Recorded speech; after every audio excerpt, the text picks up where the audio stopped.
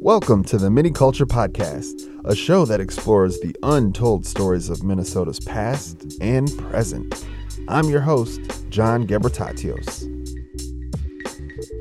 In the summer of 1965, the Beatles were the hottest act in the world. And for the first and only time, John, Paul, George, and Ringo were coming to Minnesota. From the Beatles' press conference upon arrival, to their backstage preparations, to their hotel accommodations, including a very special cup of coffee with John Lennon, Minnesotans reflect on the Beatles' only visit to our home state. Here's producer Britt Aamodt. February 8th, 1964.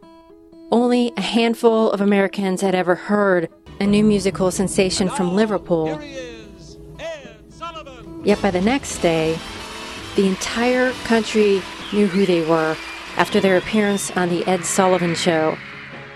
They were the Fab Four, the Fabs, the Mop Tops, the lads from Liverpool, the boys. They were the Beatles, John, Paul, George, and Ringo. They were the biggest act in the land. Overnight, every kid wanted to form a band to be just like them. Boys grew their hair long, girls screamed. No one could explain it, not even the Beatles, but they were a phenomenon, and everybody wanted a piece of them. Their hair clippings, their cigarette stubs, the teacup Paul McCartney pecked with his Cupid lips. In that year, 1964, the Beatles toured North America. They hit Milwaukee, Chicago, Detroit, and Toronto. So close. Yet Minnesota fans were denied their night with the Fabs. The closest they'd ever gotten to them was a TV set with a big screen. We just put it round, we're going there, just so everybody would think we were going there. I'd like to go there. You wouldn't like it. Problem was, you couldn't touch screen images. You couldn't hold their hands, which was what the Beatles promised from their first chart-topping American single, and every single after that. They wanted you to love them do, to please them, like they pleased you. Through those little plastic discs played at 45 RPM in your bedroom with the door shut, you felt closer to the Beatles than you ever had to anyone in your life. And now it was summer 1965, a year after the Ed Sullivan appearance, and the Beatles were back on the road with their second North American tour. And this time, for the first and the only time, though no one knew it yet, they were bringing the Yeah, Yeah, Yeah to Minnesota. Minnesota fans were getting their very own Beatles concert.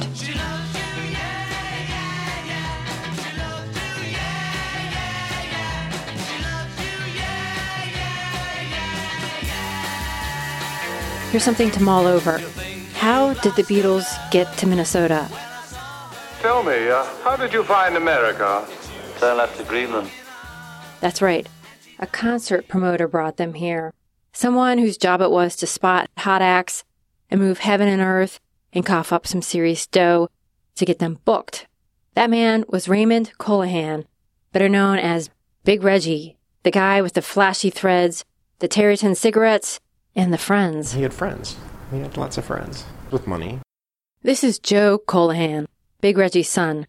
Joe was a year old when the Beatles brought their trendy boots with the Cuban heels to Minneapolis, but he grew up alongside his larger-than-life dad and his stories from his concert promoter days. Big Reggie was the kind of guy who knew how to get things done. He could put the deals together. I mean, if you can put a deal together to buy a bar, you can put a deal together to bring concerts in and run a dance hall, you just know you got the contacts. He's in the business world, right? Big Reggie had apprenticed under his own father, also called Joe. It was Grandpa Joe who moved the family west from Connecticut when offered a job managing the Excelsior amusement park on Lake Minnetonka. He oversaw the park with the Ferris wheel, bumper cars, funhouse, carousel, and dance hall. And that's what attracted Big Reggie. His dad could have the roller coaster. He wanted to manage Danceland Ballroom, which by the early 1960s, thanks to Big Reggie, was drawing teens from the Twin Cities to sleepy Excelsior to dance to the latest music acts. The Stones were there before they got famous. The Rolling Stones played the Ballroom June 12, 1964. Apparently, the Stones rambled through this gig, which must have seemed like the opposite of making it big in America. A remote dance hall, some kids with glasses, lots of empty space. But don't worry, something good came out of it anyway. The next morning, Mick Jagger walked into the Excelsior drugstore to fill a prescription. At the same time, a local known as Mr. Jimmy went up to the counter and asked for a cherry Coke. When told the store had run out of cherry Coke, Mr. Jimmy replied, "Well, you can't always get what you want." The Stones would go on to make a song out of that line. That's the story anyway. Right around this time, though, the Beatles were gearing up for their first North American tour, which did not include a stop in Minnesota. Remember? Back in April 1964, so a couple months before the Stones played Excelsior, and just 2 months after the Beatles played Ed Sullivan, Big Reggie was given an opportunity to book the Mop Tops, and turned it down. At the time, he didn't think the Beatles would draw a crowd. Instead, as we know, he put his money on the Stones. It's hard to imagine now, but back then, everyone thought the Beatles were a passing fad. No one had ever counted on the juggernaut of John Lennon and Paul McCartney. You look to see I've gone, for tomorrow may rain, so I'll follow the sun. Not only were they members of the Beatles, but they were also the songwriting duo behind those infectious hits. Just when you thought they'd run out of ideas, they released another Lennon-McCartney original. It took popular music where it had never gone before. Since when were cuddly teen idols songwriting geniuses? No, it ain't me. There was hometown boy Bob Dylan, but he wasn't exactly cuddly, was he? Back to Big Reggie Colohan. The concert promoter quickly realized his mistake. So September 5th, 1964, he caught up with the Beatles midway through their first North American tour at their press conference in Chicago, and it was there that he signed a contract with the band's manager, Brian Epstein. And that's how it happened. That's how Big Reggie brought the Beatles to Minnesota in 1965 with a little help from his friends and a nice chunk of change. The Beatles didn't come cheap.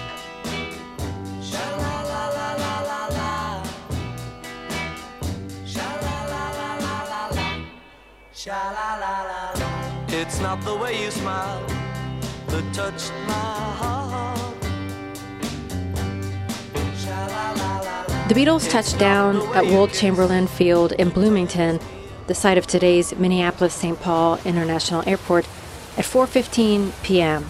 It was August 21st, 1965, a Saturday, a balmy 66 degrees in the shade, but screaming hot along the cyclone fences. The barriers had been erected overnight to keep the Beatlemaniacs from attacking the four young men who were now coming down the stairs attached to the Electra, a hard-working little plane that had a surprise waiting for the Beatles on their next leg. We'll get to that later. Ringo Starr, the drummer, was first off the plane, sporting a red and white striped shirt. First off meant he was first to be tackled by an adoring fan. Somehow she'd gotten past the cyclone fence, the men in blue, and the last line of defense, the guys with the fire hose. Were they actually planning on using that? John Lennon, singer, rhythm guitarist, and leader of the group, came next. He wore the same striped shirt, but hidden beneath a baggy jacket. Then came Paul McCartney, singer, bass guitarist, and cute Beatle. His beaming smile seemed to tell every girl in the crowd that he was looking right at her.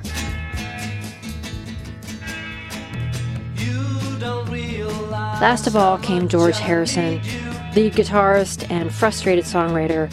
The youngest Beatle had only gotten 2 songs on the band's last album. But then he was up against Lennon and McCartney.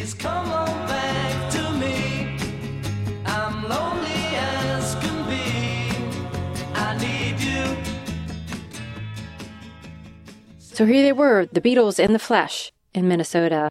and before anyone else could be tackled, they were shoved into limos and whisked down the road to the press conference. That was held in a small, smoky room at Metropolitan Stadium, the site of that night's concert. I mean, there were 1 million people trying to get into every nook and cranny of that thing. In 1965, Randy Resnick was a budding guitar player who really wanted to meet the Beatles. So I definitely needed a way to get into that press conference. The Beatles management had been dealing with Beatlemania in America for a year, but in England since 1962, if not before, they ran a tight ship because they had to. Even sober-minded adults weren't below climbing into windows to get at the boys. Big Reggie Colohan found that out when a package arrived for him. It was from a mother of 4. She wrote that she wasn't a fan, but could he please get John Lennon to autograph the enclosed, a pair of underpants? To snag a seat at a Beatles press conference, you had to be a journalist, DJ, or photographer, or you needed an inn.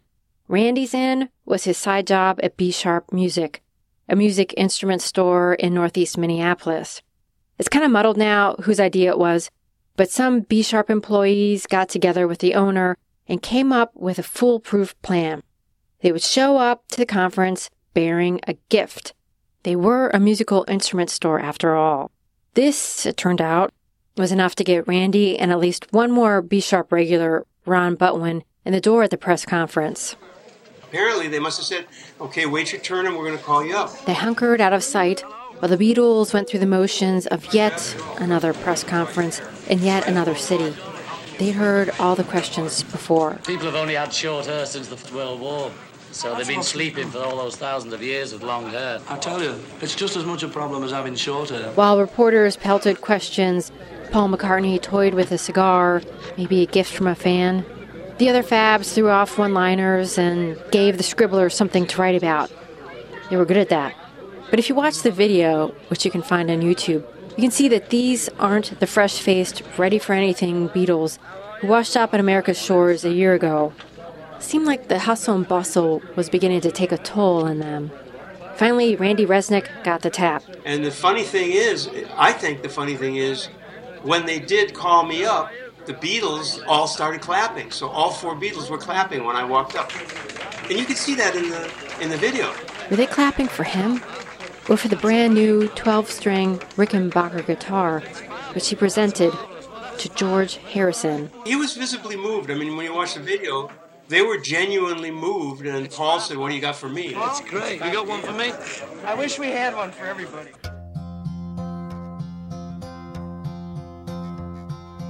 Yesterday, all my troubles seem so far away. After the press conference, the Beatles didn't have far to go. Just down the hall to a locker room. Met Stadium was a sports stadium, the home of the Minnesota Twins and the Minnesota Vikings. And this brings up a significant change from the Beatles' first U.S. tour.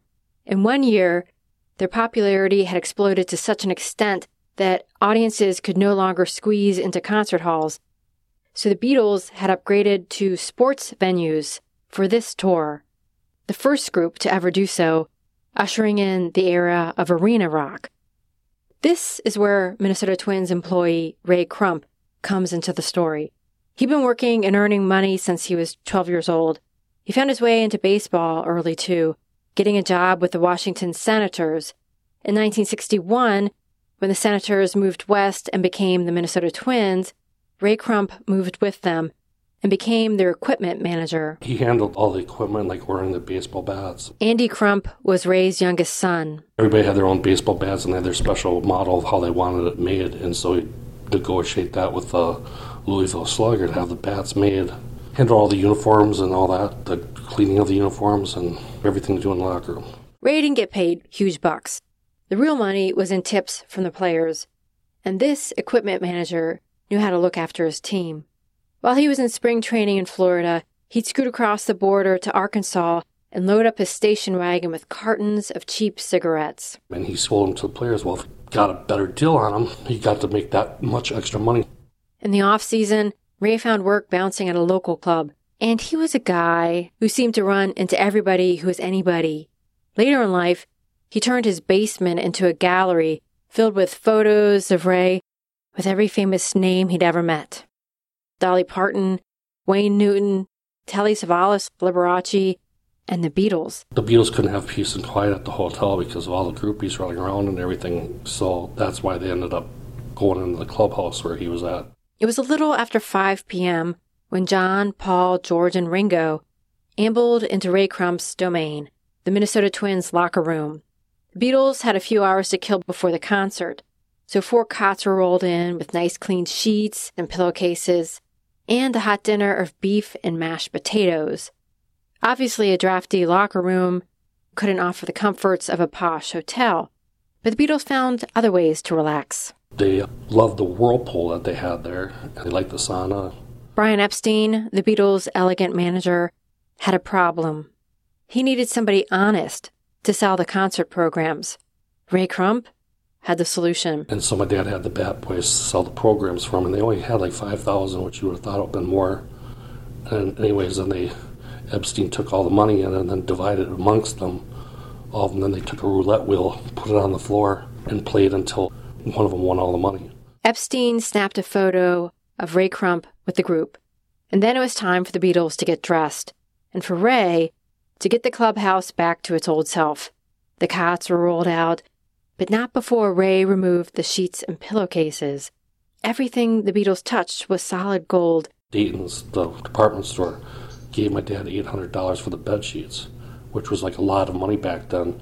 And then they cut it in little splotches and like auctioned it off or had some type of drawing for the little pieces. For the rest of his life, Ray Crump would be asked to share the story of his afternoon with the Beatles. Should anyone doubt him, he had the photo to prove it.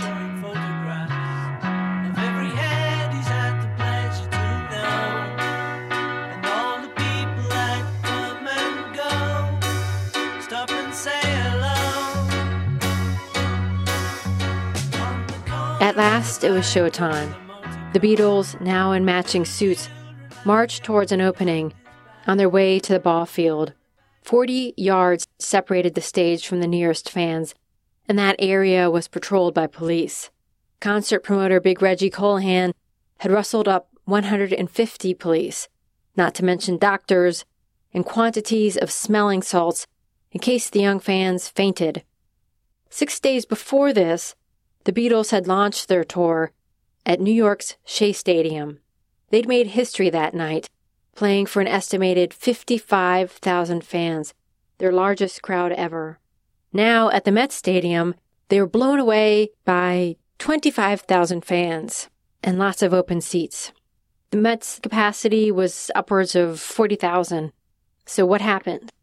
For years, it's been rumored that Big Reggie intentionally undersold the concert. What does his son, Joe Colohan, think about that? Yeah, he did. He was worried that, something bad would happen and people might get hurt, right? Because of how crazy the crowds can be for something when they love something so much like this. He was not playing it up too much, just like, well, if it's not sold out, that's probably okay. So that was their only non-sold out show in the U.S. The Beatles weren't used to open seats, but it wasn't like it hadn't happened before. And they got paid whatever the turnout.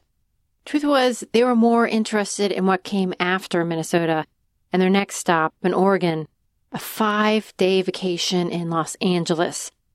Think about this. In the life of a Beatle, a vacation was as rare as a bad song.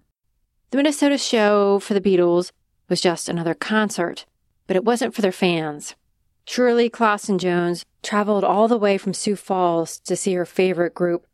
The 16-year-old had even gotten her mom to make a special dress for the occasion. I'd seen a picture of Patty Boyd, that was George's girlfriend at the time, and she was a model, and she had on this black dress, and it had sort of a white organza ruffle around the neck and the sleeves. And my mother is a seamstress. She sewed all our clothes, and I showed her what I wanted, and she put together that really cute dress to wear, and I think I wore black pumps or something with it. Shirley had snagged a seat in the 6th row. Maybe George would see her. Overhead, a helicopter circled the open-air stadium. Kids began to chant. They unfurled banners. Binoculars passed between friends. There was chit-chat. Was there still time to get something to eat? to use the restroom. Not once Bill Deal, a local DJ, appeared down below. He hollered what he had to say into the microphone, but it was no use. All of a sudden, there they came. They just came running out, and then everybody went really wild. Girls leaped out of their seats, their mouths open, and they just screamed. The Beatles, with their guitars and long hair, raced to the stage at second base. 11-year-old Colleen Shee had only made the trip across town. I went with my friend, Muffy Bromschwig, and we had tickets that were just like the furthest away, way up, like the last row at one end. And, you could not really see that much. But it was just so exciting that they were there in our city. We were there sharing the same space. It was just, beyond exciting. They launched into their first song, which was supposed to be Twist and Shout, John Lennon's signature screamer, but the Beatles' frontman was nursing a raspy throat, so Paul McCartney stepped up with She's a Woman. Not that Colleen or anyone could tell what it was. And if you read things about the sound systems that they were using, they just had these tiny little speakers. So you really could not hear the music. And then there was just one constant scream going the entire time. The scream lasted 11 songs in a little over 30 minutes, the entire length of the concert.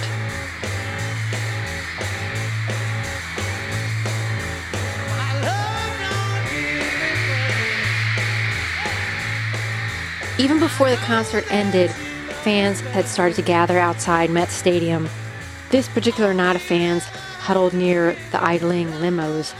Any moment now, the Beatles would burst through that door and make a run for the limos. And these guys were ready. Meanwhile, on another side of Met Stadium, a laundry truck pulled away from a service entrance, heading north to Minneapolis. A half hour later, the Beatles piled out of that laundry truck, their getaway vehicle, into the basement of the Leamington, their secret overnight hotel. The only trouble was, hotel management had already let the cat out of the bag. Maybe the hotel was hoping for a little free publicity, and they got it, as well as hordes of scheming fans, 4 of whom squeezed into trash cans. Their idea was that the hotel kitchen staff would, for whatever reason, decide to carry these overweight trash cans into the hotel's kitchen, where they would sneak away. But they just sat in the cans.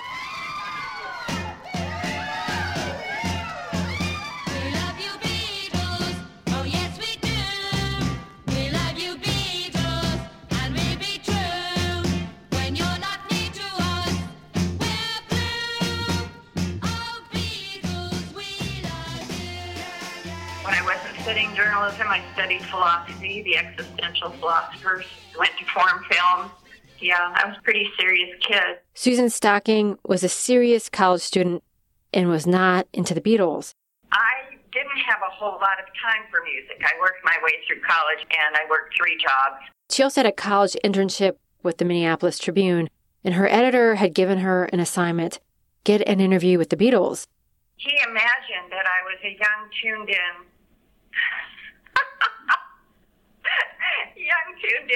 college student who would know all of their music, and I had a very peripheral awareness of the Beatles. How could you not, even in those days before social media? But I actually had to go to the newspaper morgue, which is the name for the library, and they had little yellow envelopes full of old clippings that someone had scissored out of the paper.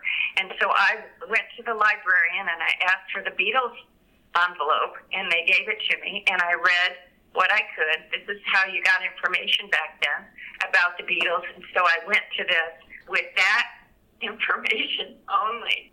I had Ringo down and I had John down, and I remember that everybody was crazy about Paul, but I didn't like his look so much. I thought John was really handsome. To me, he was the most handsome of the 4. Unlike the trash can girls, Susan had found a way into the hotel kitchen and into a waitress uniform. because the Beatles management had let everybody know their boys were not giving interviews in Minneapolis. So I put on this ugly mustard yellow uniform with the name Donna Brown, a waitress named Donna Brown. Well, the order finally came in after 10 p.m. The 20-year-old exited an elevator with a food cart. And they had 1 medium rare steak sandwich, 2 trays of assorted sandwiches, 7 glasses of ice water, 7 coffee cups, a pot of hot water, 1 of coffee, a bowl of tea bags, 3 small pitchers of milk, a dish of sweet pickles and chips. Susan traveled down the hall with the cart to a door, and there stood Ringo Starr. The drummer didn't bat an eye at the waitress uniform. Anyway, he was more interested in the food she'd brought. That tenderloin steak sandwich was the one that Ringo picked up right away. $3.75 you could get a tenderloin sandwich for in those days. The Beatles were seriously famished after a long day of work.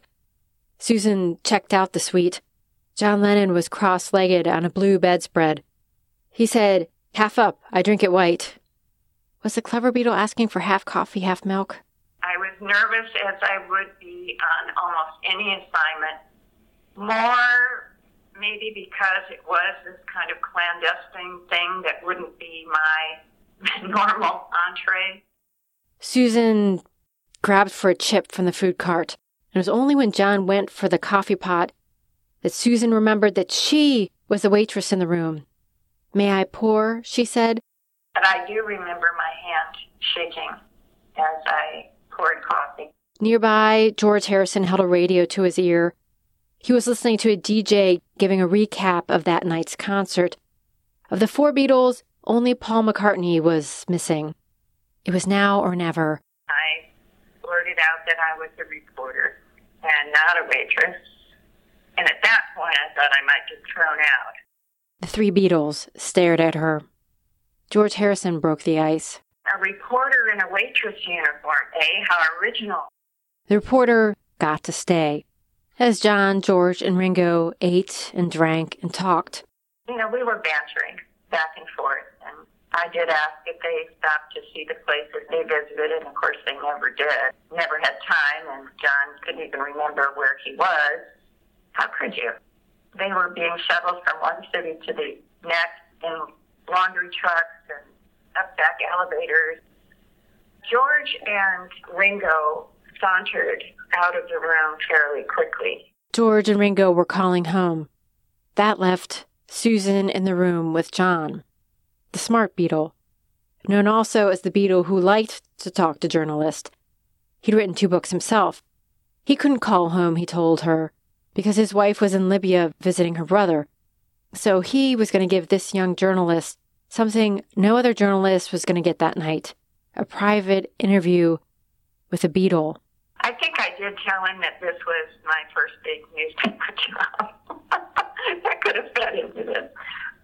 He must have sensed something about me, I don't know, but maybe it was 2 introverts in a room, and, you know, introverts do best one-on-one, and there we were. He wasn't guarded, and he was genuine. I regret very much that I didn't know their music. What a much better interview I could have conducted, but it was what it was, and he was most gracious and kind. The interview done, Susan called the newspaper photographer up to the room. She posed in her waitress uniform, pouring John a cup of coffee. I just remember him looking up at me. He's sitting at this table, and he's looking up at me with this big smile on his face while I'm pouring coffee. And then the next thing I remember was as I was getting ready to leave, he said, "Cheerio now, and let me shake your hand like an Englishman." And he gave my hand a solid shake. Here I stand, head in hand, turn my face to the wall. If she's gone, I can't go on, feeling too... Years later, John Lennon would look back on this time as his Fat Elvis period. He put on a few pounds, something he tried to hide behind dark colors and baggy jackets. Sad to think, here he was, not even 25 years old, the most famous member of the most famous band in the world. Everybody wanted to get an autograph, touch him, tell him how much they loved him. And there were days John Lennon didn't want to get out of bed. And yet he'd given a precious hour to a college intern with a deadline. Susan Stocking would never forget that. I've always carried with me the kindness of someone who, in his downtime, gave the kid a story, you know? That midnight after the concert, the Minneapolis police called a curfew. Fans under 18 were told to go home. A couple girls said they couldn't leave yet because they were waiting for friends who were in the hotel. With the Beatles, the police went up to check. We had no trouble with 3 of the Beatles because they had, upon returning from the show at Met Stadium, had gone to the hotel, had had a lunch, and had gone right to bed. That's Donald Dwyer, a Minneapolis police investigator, in an interview that's been circulating online for years. After the Beatles' departure from Minneapolis, he was interviewed by a local TV station about an incident that had happened at the Leamington Hotel that night. We did have trouble, however, with the report of a girl in one of their rooms, that of Paul McCartney. Here was Paul McCartney, famous pop star, young millionaire who could do anything in the world, including lock himself away in his private hotel room with a girl. But then a knock came at the door, and famous pop star McCartney was told the girl had to go home now. It wasn't that the girl was underage, so what was the problem? Paul McCartney, it turned out, was guilty of false hotel registration, which meant he had somebody in the room who was not registered there. The girl departed in a hurry, but the Beatles' entourage was not happy about this interference from the police. One of their group with a British accent told me that they would never come back to Minneapolis, and I remarked to him that if they did not come, it would be too soon for me. You say yes, I say no. You say stop, and I say go, go, go. Oh no, you say goodbye, and I say hello. And that was it. The night was over. The fans went home. The Beatles went to bed. And the next morning, John, Paul, George, and Ringo hopped on their electric plane, happy to be one day closer to their vacation, and a little worried when the plane's engine caught on fire. Remember, I was going to bring that up? But they made a safe landing in Oregon, met by fire trucks, where they knocked out a couple concerts. And it was after that they got their 5 days with nothing to do but lounge poolside at their rented Los Angeles mansion. But back in Minnesota, life went on.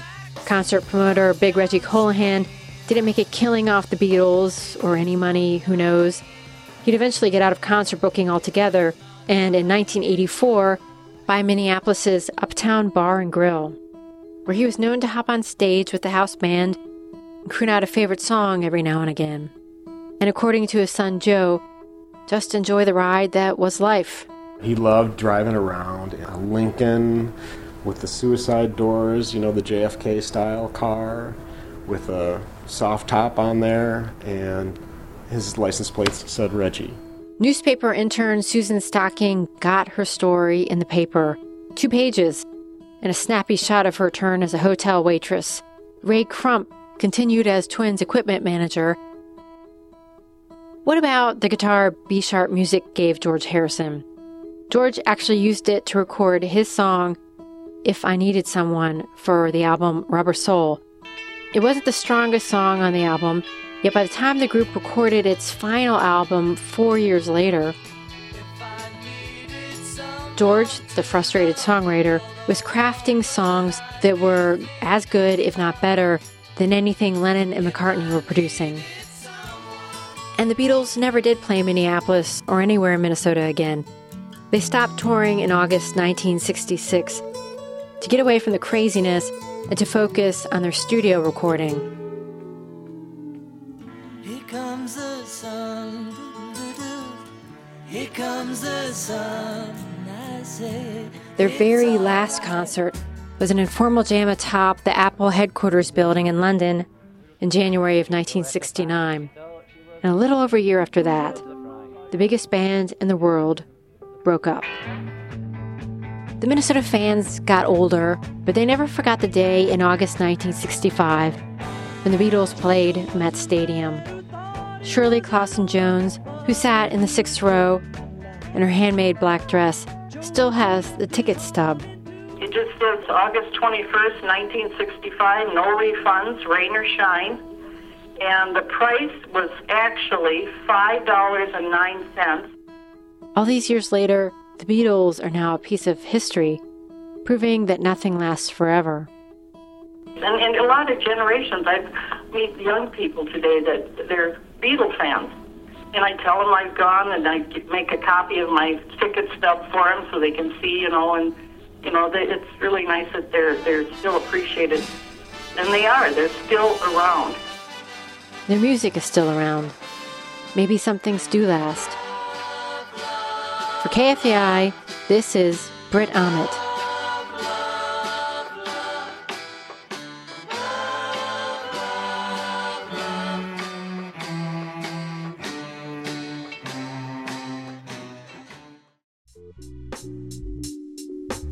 Support for MinneCulture on KFAI has been provided by the Minnesota Arts and Cultural Heritage Fund. Season 7 of the MinneCulture podcast is edited and executive produced by Julie Censullo. I'm your host, John Gebretatose, and thanks for listening.